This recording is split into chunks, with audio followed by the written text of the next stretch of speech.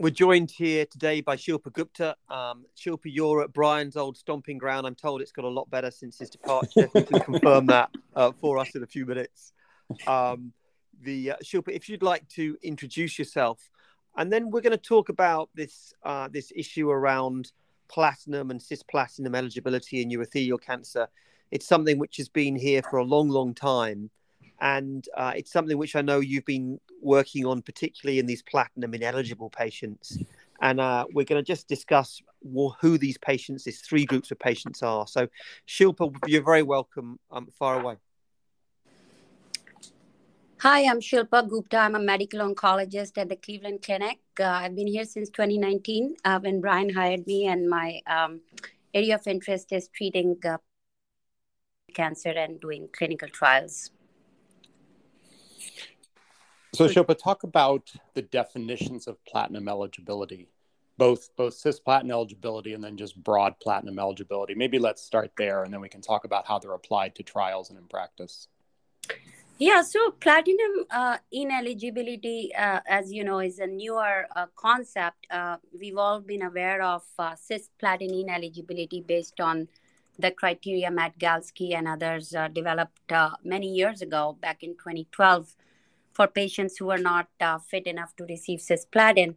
And typically, they were ECOG performance status 2 or higher, grade 2 or higher, peripheral neuropathy, hearing loss, grade 2 or higher, NYHA class 2 or higher, and just any other comorbidities which we don't feel patients will tolerate cisplatin well. And this is what we have been using for a long time for defining our patients' eligibility for cisplatin.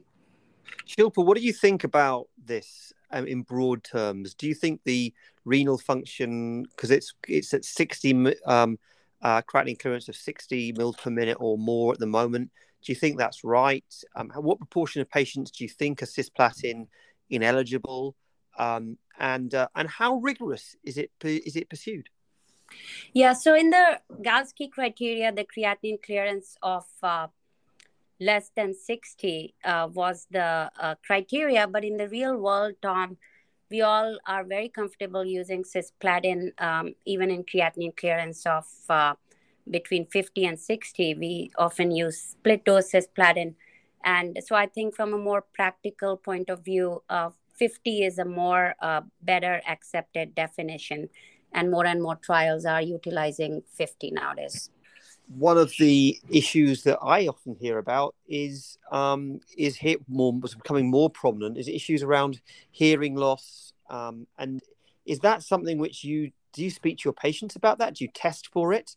Because I guess as one gets older, dare I say it, we all get a bit of hearing loss, don't we? I mean, I don't know what's going on most of the time.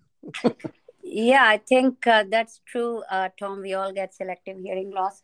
But I think for patients with metastatic disease, I think if somebody has hearing aids and they are okay with taking the risk with cisplatin, I don't really go deeming them ineligible for cisplatin-based therapy, especially in neoadjuvant setting when we are looking at a curative approach.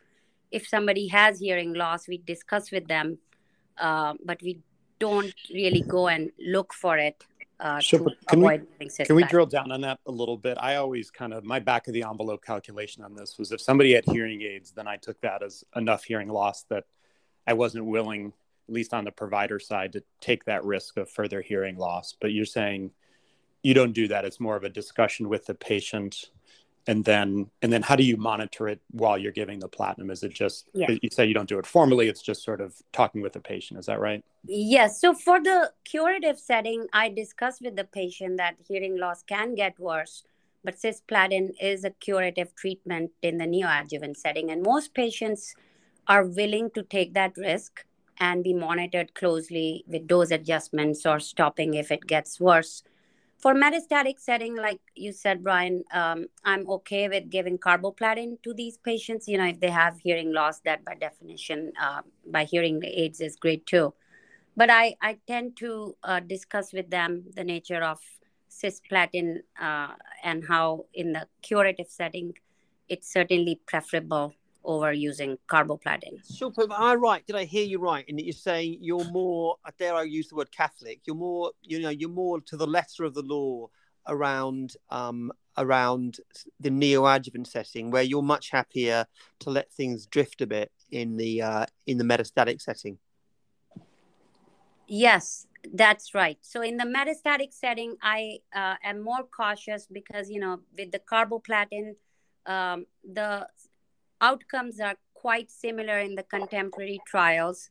In the neoadjuvant setting, I tend to push for cisplatin, even in patients who have borderline hearing loss and are willing to take the risk. I guess the problem in the neoadjuvant setting is many of those patients don't need to have chemotherapy at all, and the benefits, although it's curative, are relatively modest, and one's in danger of putting them in, a lifetime of hearing damage. Is that something which that's obviously part of the consent process?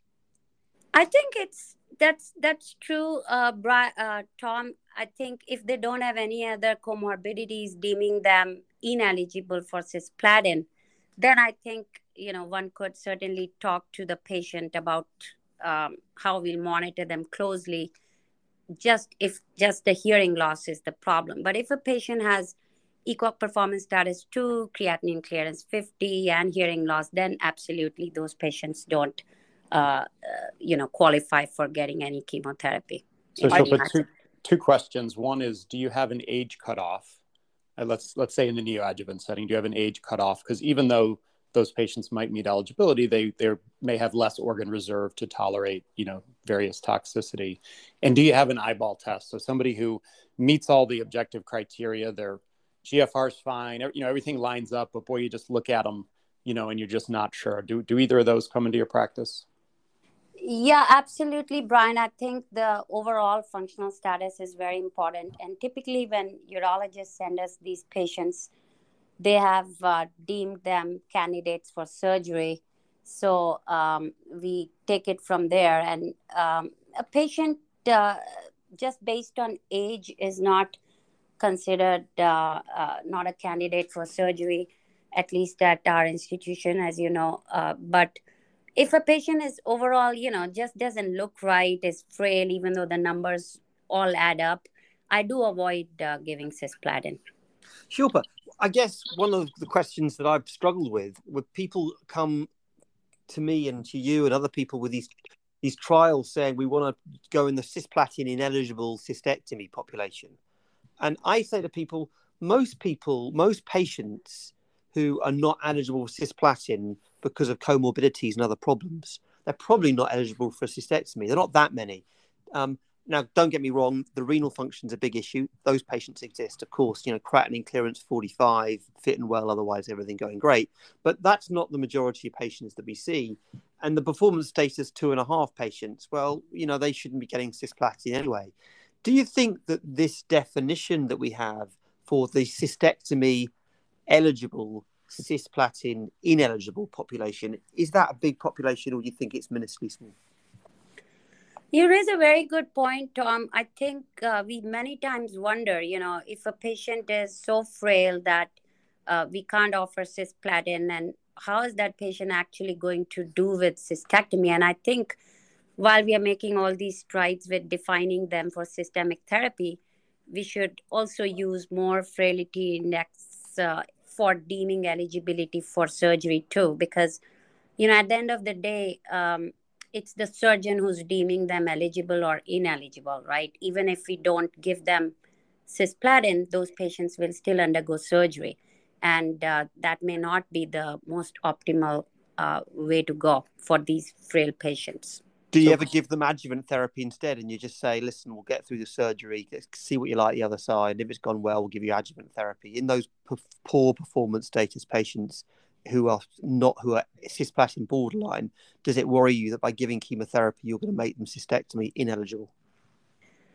Yeah, it does. And most of the times then we resort to adjuvant therapy. And now with the approval of nivolumab, that's been our go-to for these patients who are cisplatin ineligible and have significant residual disease at surgery.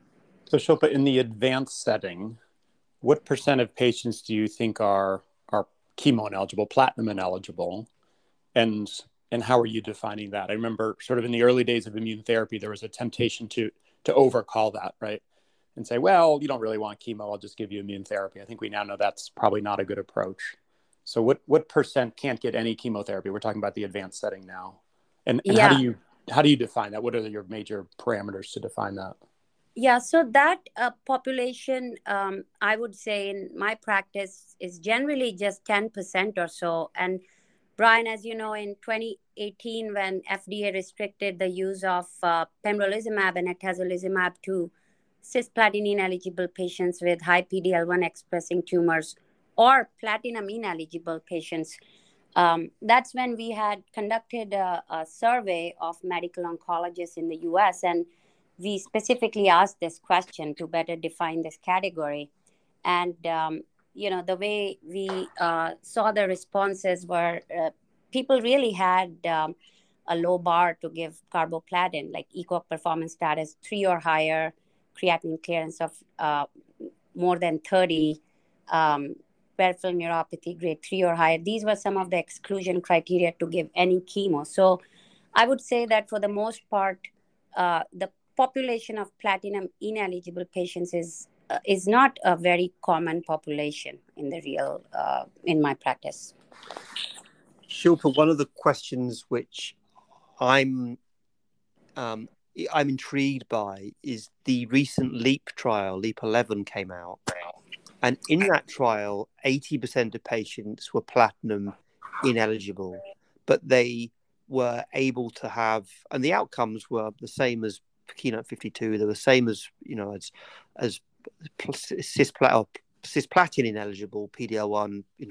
Cisplatin ineligible, irrespective of PD-1 expression. So the outcome of LEAP 11 showed quite impressive survival, but the cisplatin and the carboplatin ineligible patients, the platinum ineligible patients, you'd expect, in my experience, are they're sort of really struggling to get into the room by themselves. They've got either crashing renal problems with a creatinine clearance in the below 30. And these patients, in my experience, just they're not many of them, and they're just not up for treatment. Doesn't really seem to work. But the LEAP 11 trial showed 80% of these patients were represented in this trial. Number one, and number two is they seem to do well. Who are these patients? And again, as you said previously, are we as an oncology community letting these boundaries become very grey? Yeah, that's very interesting, Tom, about the LEAP 11 patient population. The way they defined platinum ineligible was investigators' discretion, and also ECOG performance status 2 plus visceral metastases or creatinine clearance between 30 and 60. Now, in the clinical setting, these patients could very well get carboplatin, right? So I think this patient population was overcalled in this trial. And sometimes, asking the patient about their preference of getting chemo versus a pill and immunotherapy, which are kind of gentle therapies, although lenvatinib not so much. I think, this is a very gray zone, and this study does not reflect the real world patient population, because an ECOG performance status 2 with a creatinine clearance above 30 can easily get carboplatin. Shilpa, my next question is around the definition of platinum eligibility and it's a similar issue to what we've talked about before. The FDA described the cisplatin ineligible population as an area of unmet need. Because of that, there was possible to get accelerated approvals, and that resulted in looking at that population almost exclusively in our trials. The Danube trial, the 361 trial, and the 130 trial showed the outcome for cisplatin and the carboplatin patients are almost identical. Now, don't get me wrong, cisplatin is probably a bit more active, but certainly both have a survival of between 11 and 14 months, depending on how you look at it. And the PFS is the same of the two. I would say that both populations are an unmet need, and there's more similarities than differences in that outcome. Do you think the FDA definition of the unmet need associated with the cisplatin ineligible population has been helpful or harmful? I think that's a great question, Tom. That definition did help us secure immunotherapy approvals in the frontline setting when historically, just with gem carbo, for example, the median survival used to be 6 to 9 months. And that definition has certainly helped look at alternative agents, including immunotherapy.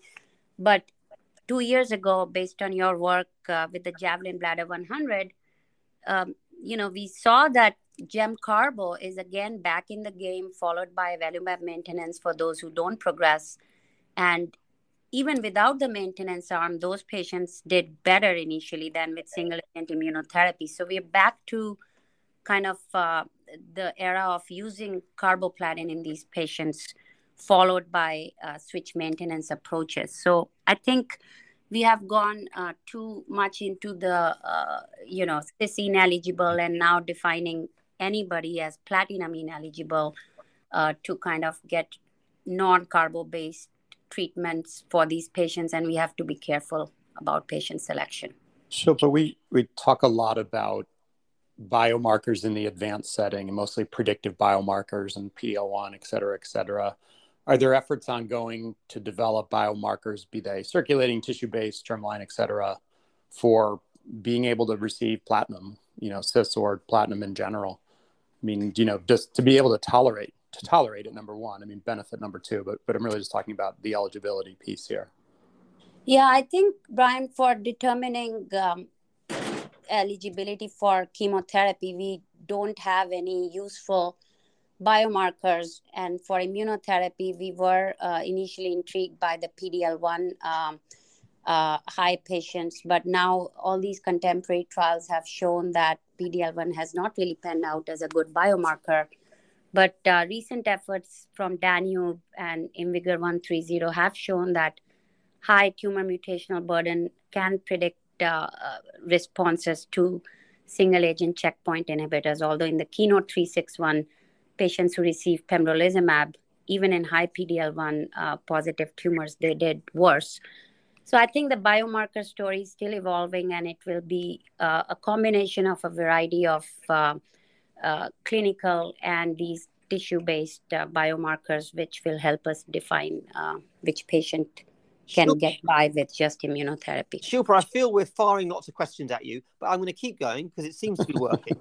So EV302 is a trial of EV plus Pembro. It's got a 74% response rate. Its PFS is 12 months, and the OS seems longer than we would expect. There is a good chance that EV plus Pembro will supersede chemotherapy, or platinum-based chemotherapy, in the not-too-distant future. If that were the case, where are we left with these three definitions of platinum eligible and cisplatin eligible?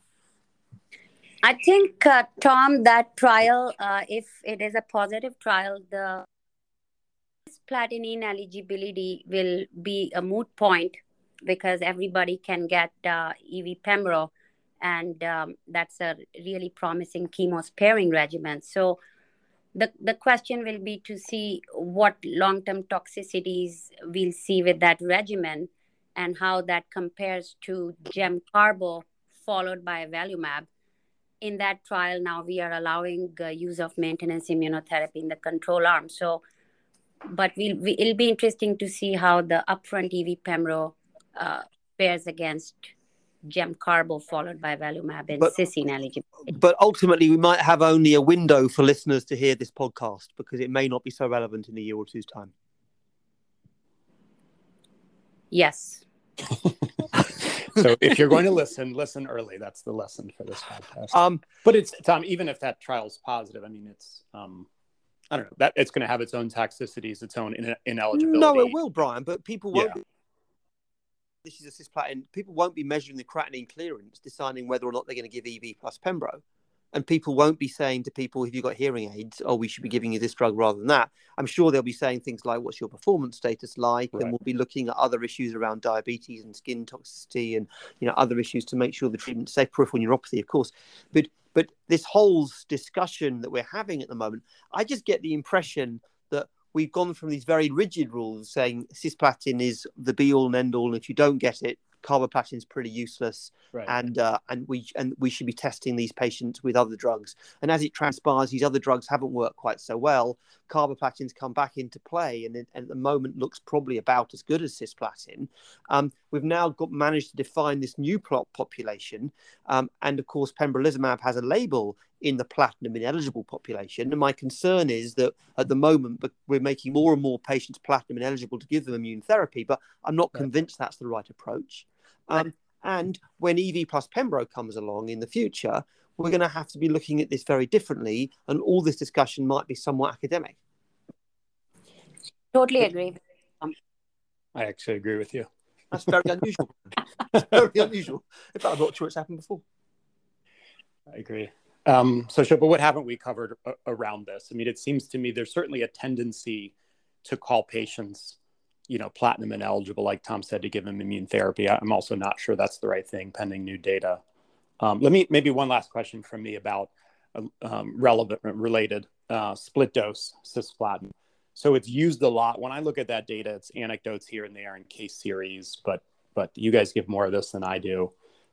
When do you use it? Do you believe it actually helps? You know, how should people practice? I mean, Brian, there was. Oh, Shilpa, you go. I wasn't asking you, Tom. I know. Please. I can't stop myself. I apologize. I was going to say, Brian, that for creatinine clearance between 50 and 60, I'm very comfortable using split dose at 35 mg per meter square day 1 and day 8. And in my experience, these patients' creatinine clearance actually improves because they get hydration, and, you know, it's actually helping them. And so it's a good thing to use split dose. It's pretty safe. I've not had any experience where split dose helps worsens their creatinine clearance any more than it was. There was a French study that came out, randomized phase 2, quite small, looking at split dose, and essentially, I'm not sure, was it randomized or single arm? I can't remember. I apologize. Essentially, what it showed was that there was some increased frequency in nephrotoxicity associated with the split dose cisplatin, and the French are certainly it or aren't using it so much at the moment. That's certainly been, and we had a long debate about it in the ESMO guidelines, and I think we're recommending against it at the moment, or we're very sorry. I think it's fair to say we're very grey about it. I can't remember the level of recommendation. Shilpa, I wanted, just before we wrap up, I just wanted to congratulate you on your trial, your maintenance trial with Cabo Evalimab. Do you want to talk about that for 1 second before we wrap up? Yes, Tom, thank you for